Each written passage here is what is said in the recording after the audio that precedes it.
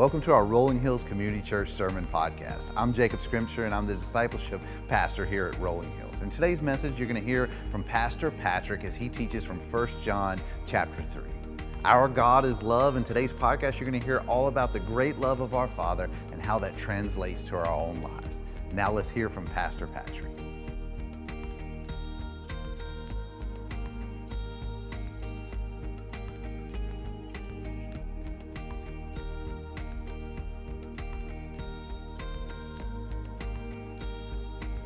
Please turn in your Bibles to 1 John. Easy way to find that is you can actually go to the back of it. You'll find Revelation, then start moving forward, Jude, then 3rd and 2nd, and then 1 John. We're in 1 John chapter 3 as we continue for a beautiful life here.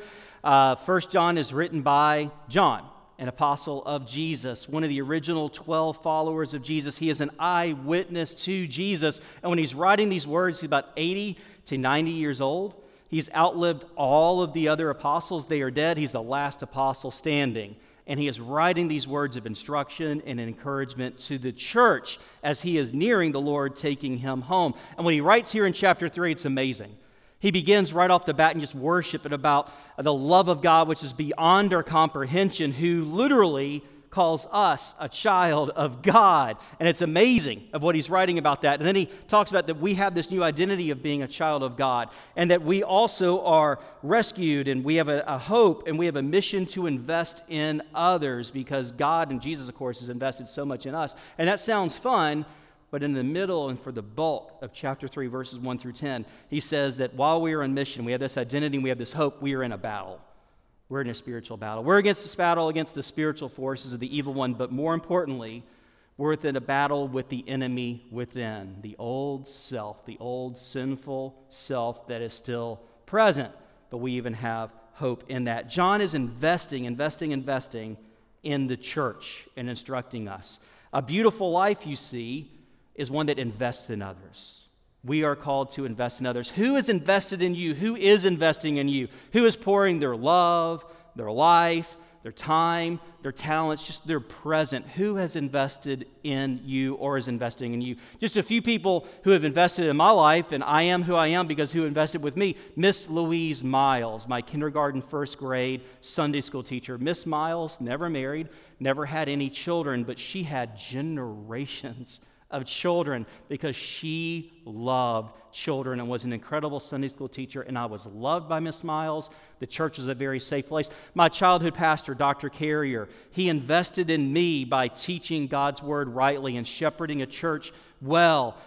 Carol Bomar was a spiritual mother to me. When my parents had separated and divorced and I would go Sundays by myself to church, Miss Bomar had me come sit with her and her family, and she mothered me and loved me, so I was not alone in worship, and I appreciate her for that. Who has been like a spiritual mother or a spiritual father to you, or who is investing in you as your spiritual mother or your father? Mark Daniel, when I was a young adult, he was our associate pastor. He was a great encourager, and he encouraged me just to go for that crazy idea of working in the inner city, then starting an inner city ministry, and he was right there at the very beginning for Preston Taylor Ministries. And then Linda Knott, incredible, joy-filled servant of the Lord who ran a little mission center in the James Casey homes.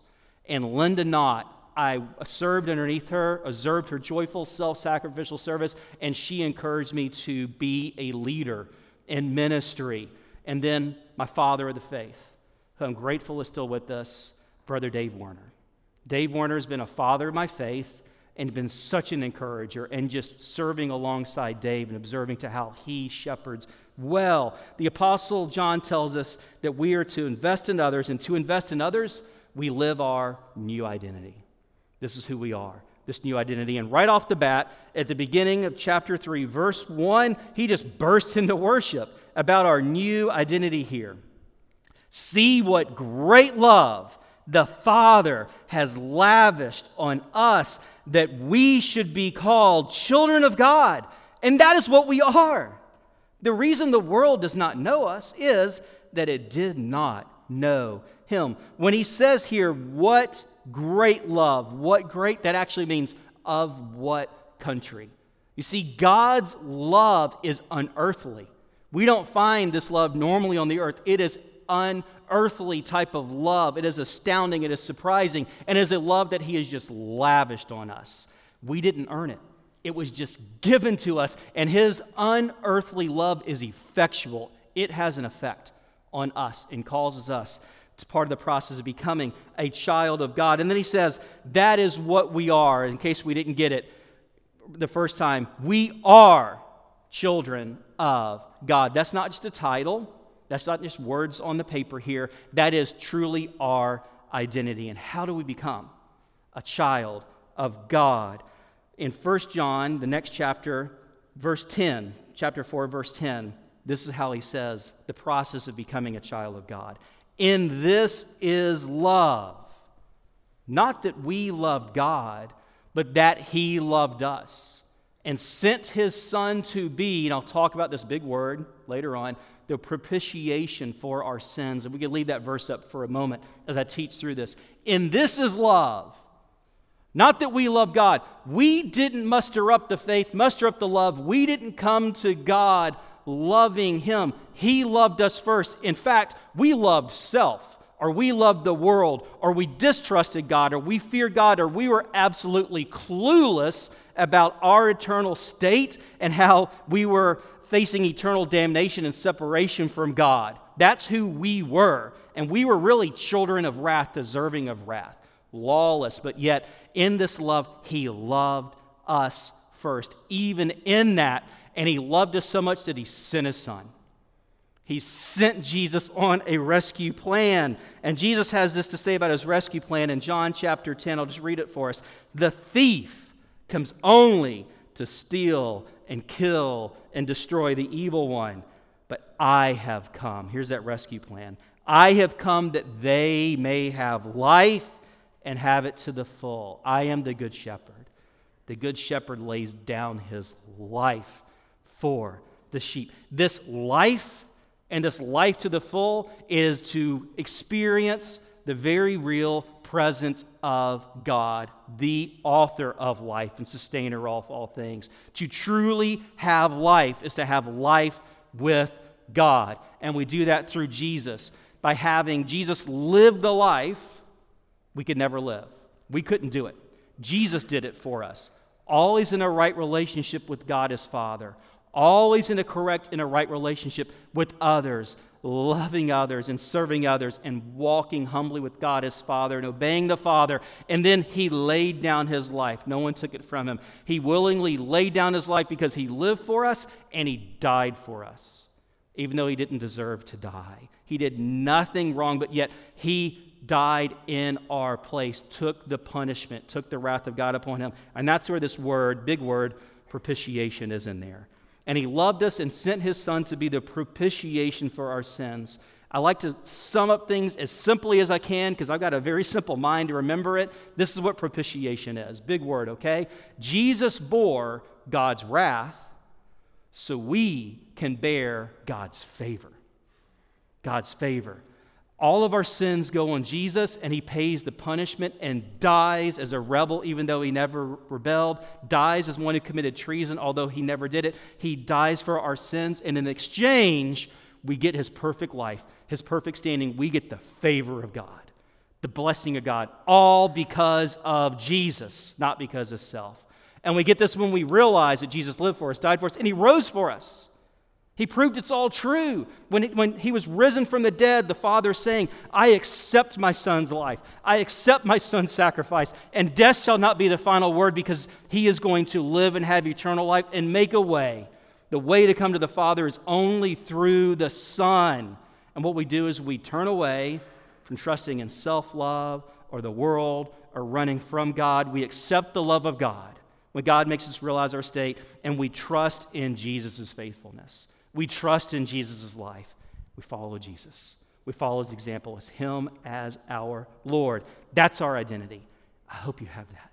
If not, cry out to God and just accept it and trust it. This is it. To invest in others, we live our new identity with hope. With hope. We'll find that in verses 2 through 3.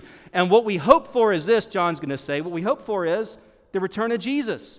Jesus is coming back.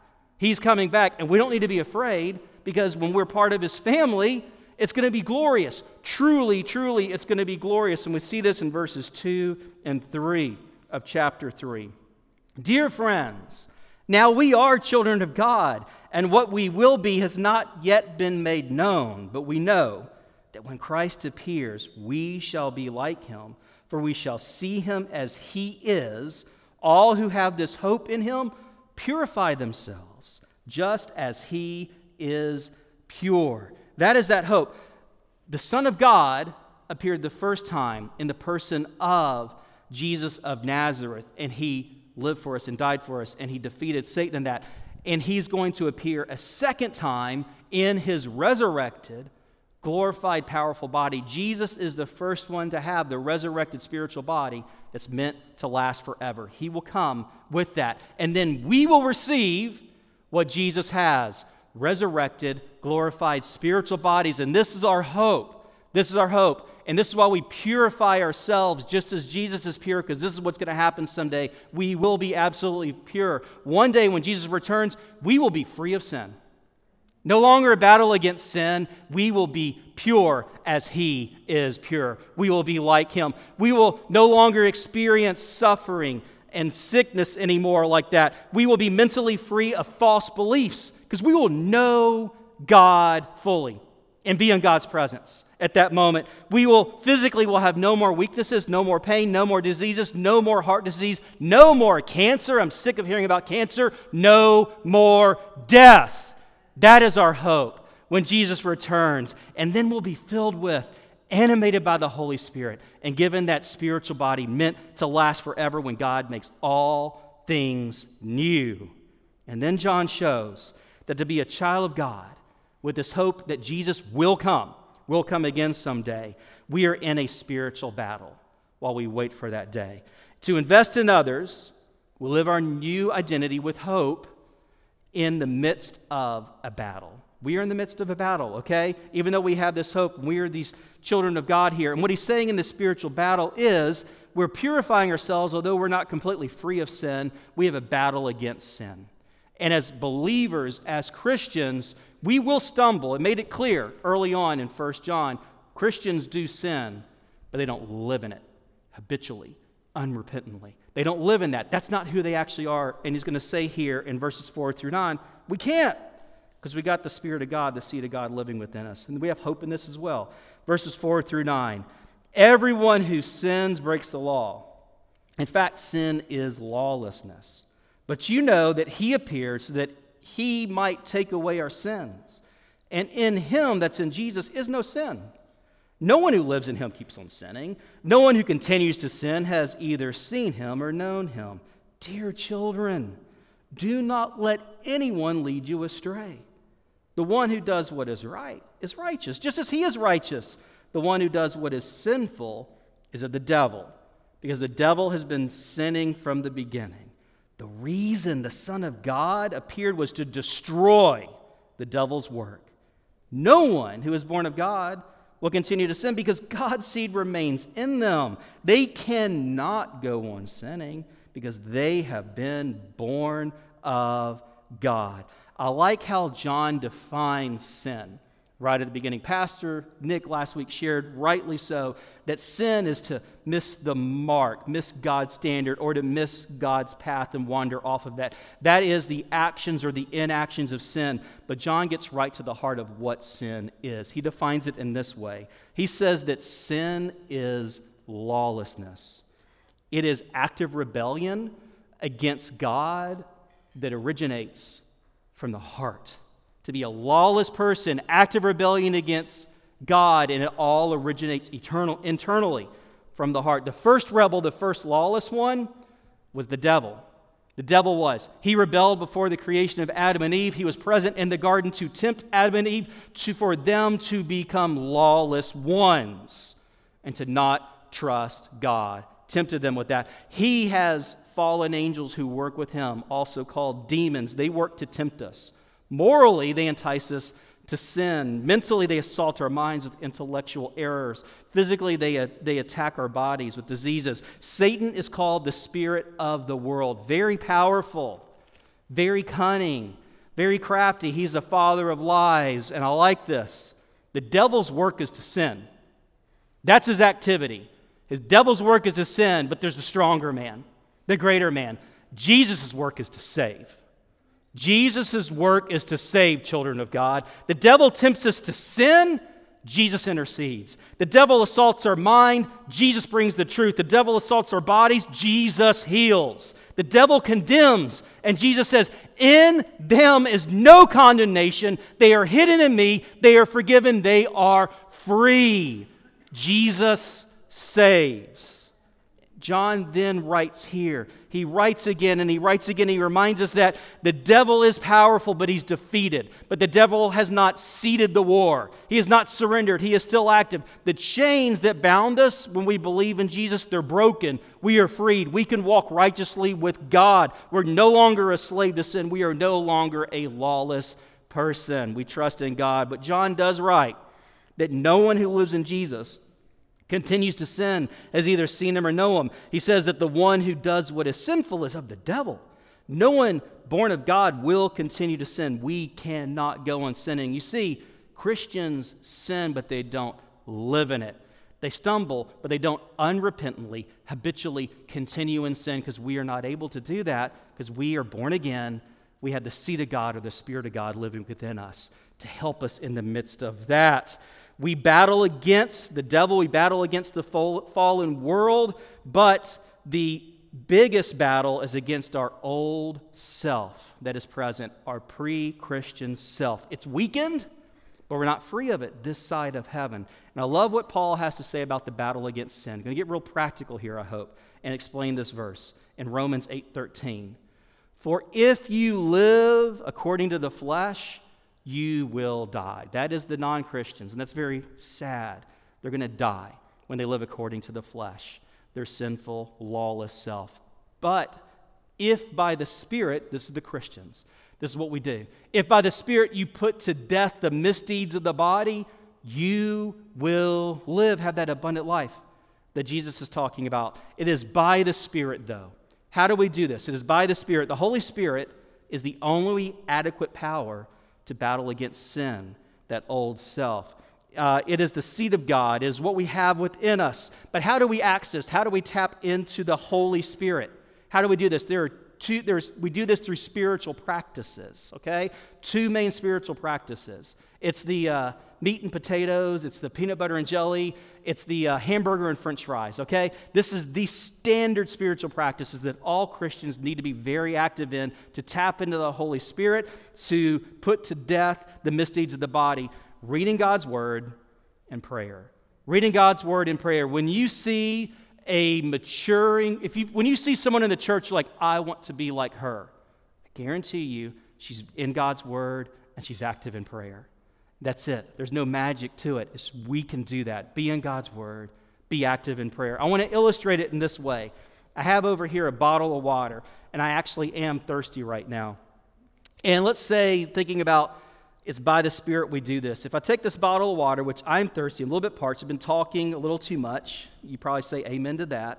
But if I start reading this bottle of water here, members mark, purified water. I'm glad it's pure. Mineral enhanced for taste. How do they get, what is mineral? Do they sprinkle minerals in here? I don't really know about that. And okay, so it's purified water. It says here, purified by, what is reverse osmosis? I need a Wikipedia that or maybe do a search for reverse osmosis. So how does osmosis reverse anything here? What does that mean? And if I did that, does this do anything for my thirst? Just read it? No. What do I have to do? Why do I even grab this bottle of water? You probably never read a bottle of water when you're thirsty. What do?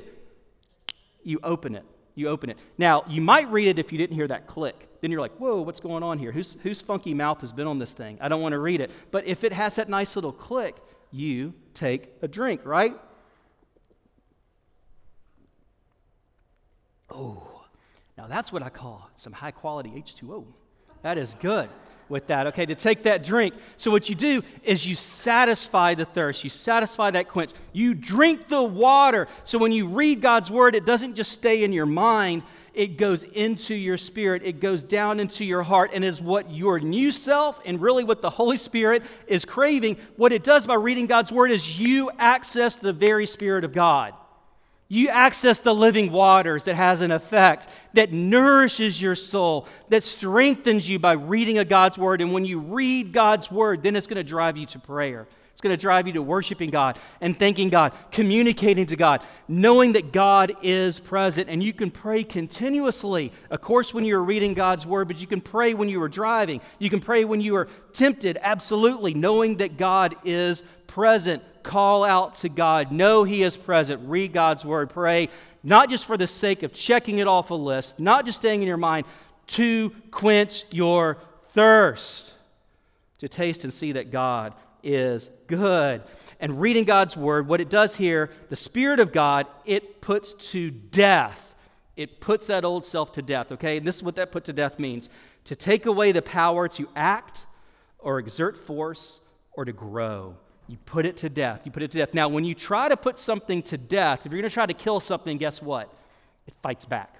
It's not going to die easily. It fights back. The old self, unfortunately, is not dead. Is not dead. And what you do is you're putting to death by God's Spirit, through these spiritual practices, the misdeeds of the body. What is that? That is your old self.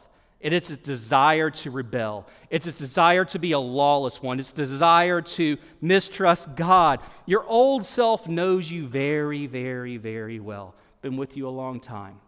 Your old self is what the devil, it's the old self with the demons, it's the old self that the world speaks to. And what it says, when angry, do this. When wanting to celebrate, do that.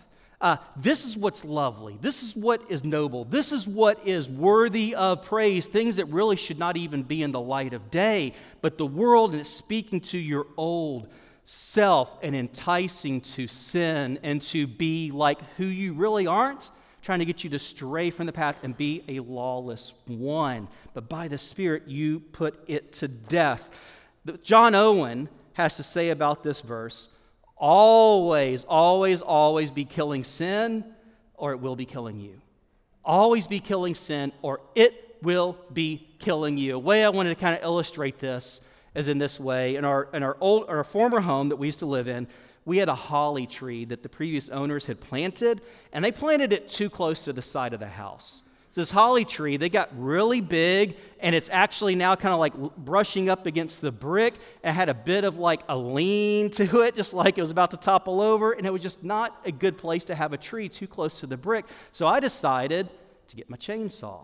I like any excuse to run a chainsaw. Just ask my wife, ask the nurse practitioner who stitched up my legs.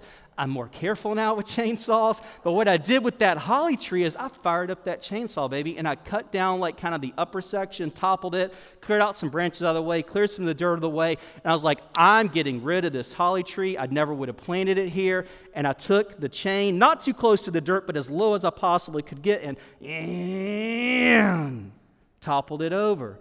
Hauled that thing off for the brush pile pickup. I left like less than half of an inch of a stump off of the ground. I got rid of that holly tree. It's done. And this is in the front of our house. We always kind of entered in through the garage or the side entrance. Next spring, I just happened to be walking down the front of our house, going up the front steps, and I look. I'm like, you've got to be kidding me. There are branches growing out of that thing. There's these little shoots, these little branches with holly leaves on it. It's not dead. So I go in the garage, grab some lopping shears. I cut those branches. I throw them away. And guess what happened next spring? More branches. I cut them away, and I throw it away. A holly tree is called a deer-resistant plant. You know why it's called a deer-resistant plant and why people like that? Because for one thing, those leaves are sharp, especially for a mature one, right? Deer don't want to bump up against that, and definitely not a human being, so they're kind of good to put near your windows. So you don't have someone all creeping on your house. When the holly branches in there, they're thorns, and they're sharp, but they do produce these beautiful red berries. Has anyone ever made holly tree jam for you at Christmas time?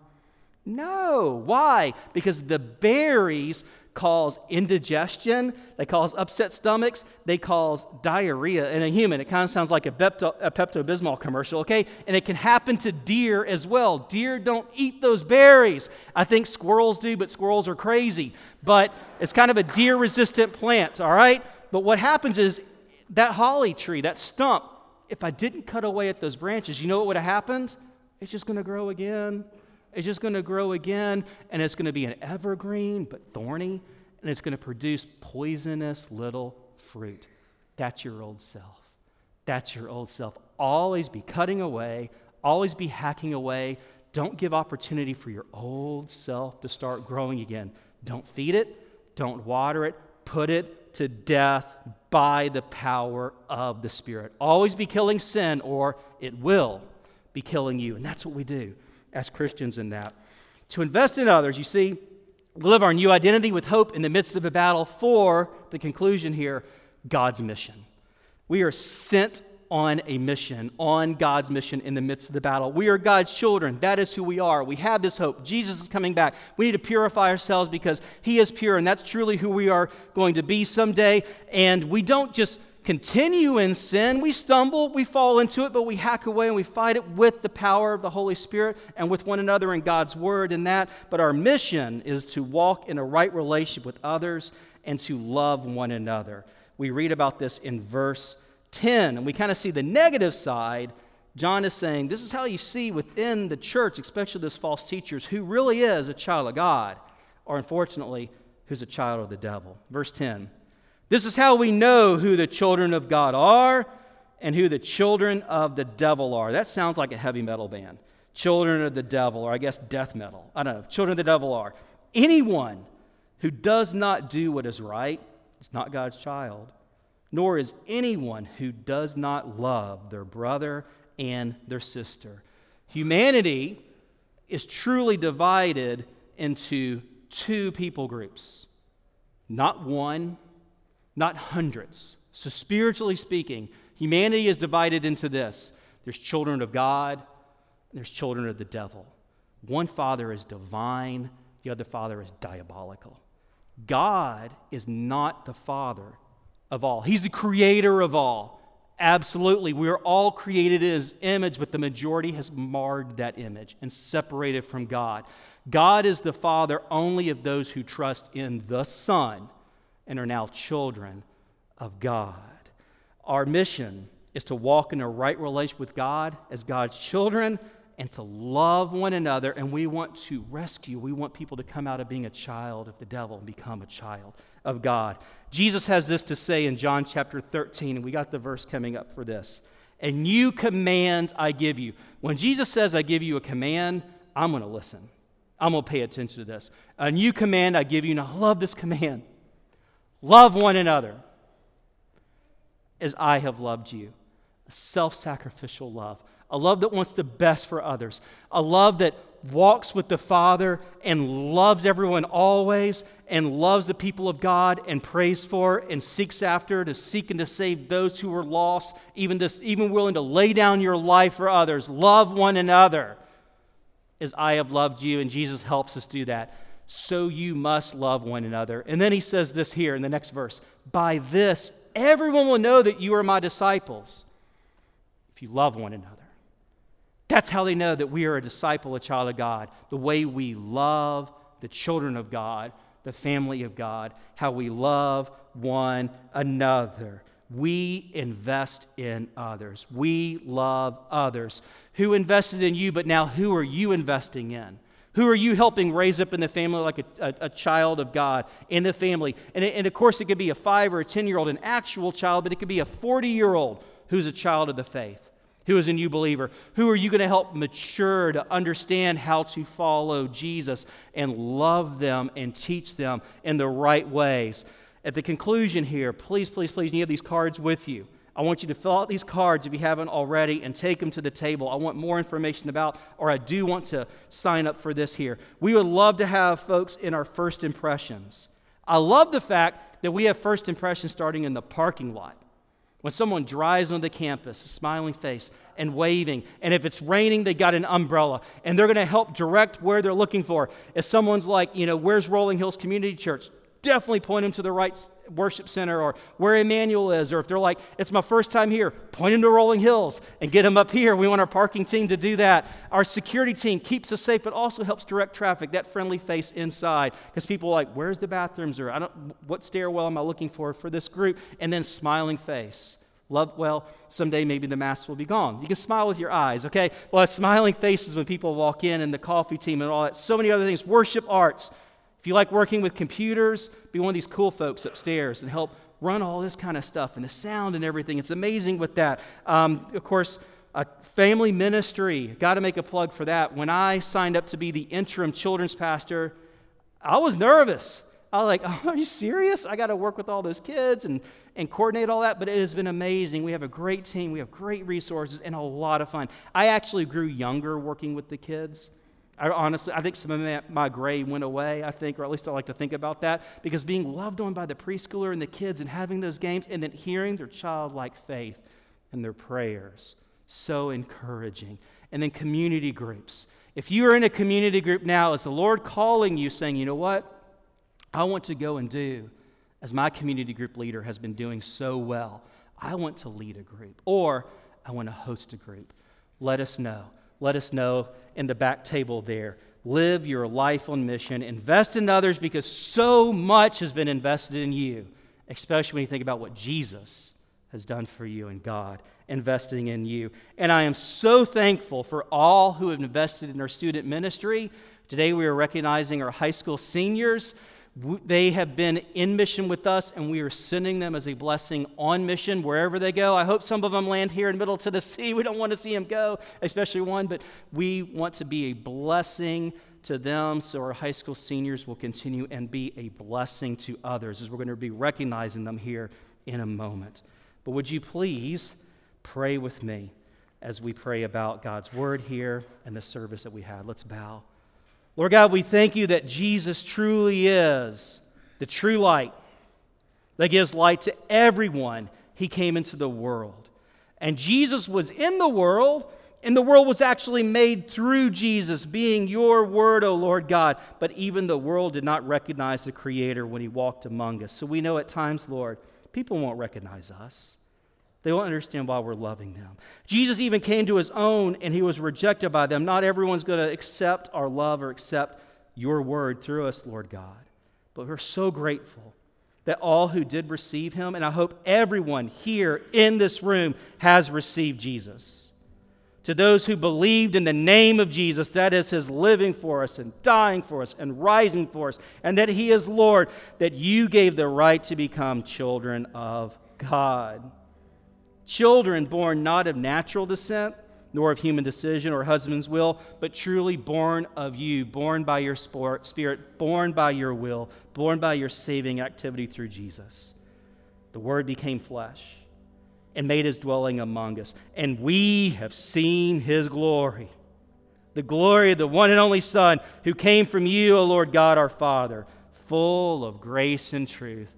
May we be sent on mission and let others know about the grace and the truth and of your presence, Lord. And may we send our high school seniors a blessing and send them on mission, O Lord God. All in the mighty name of Jesus, we pray. Amen.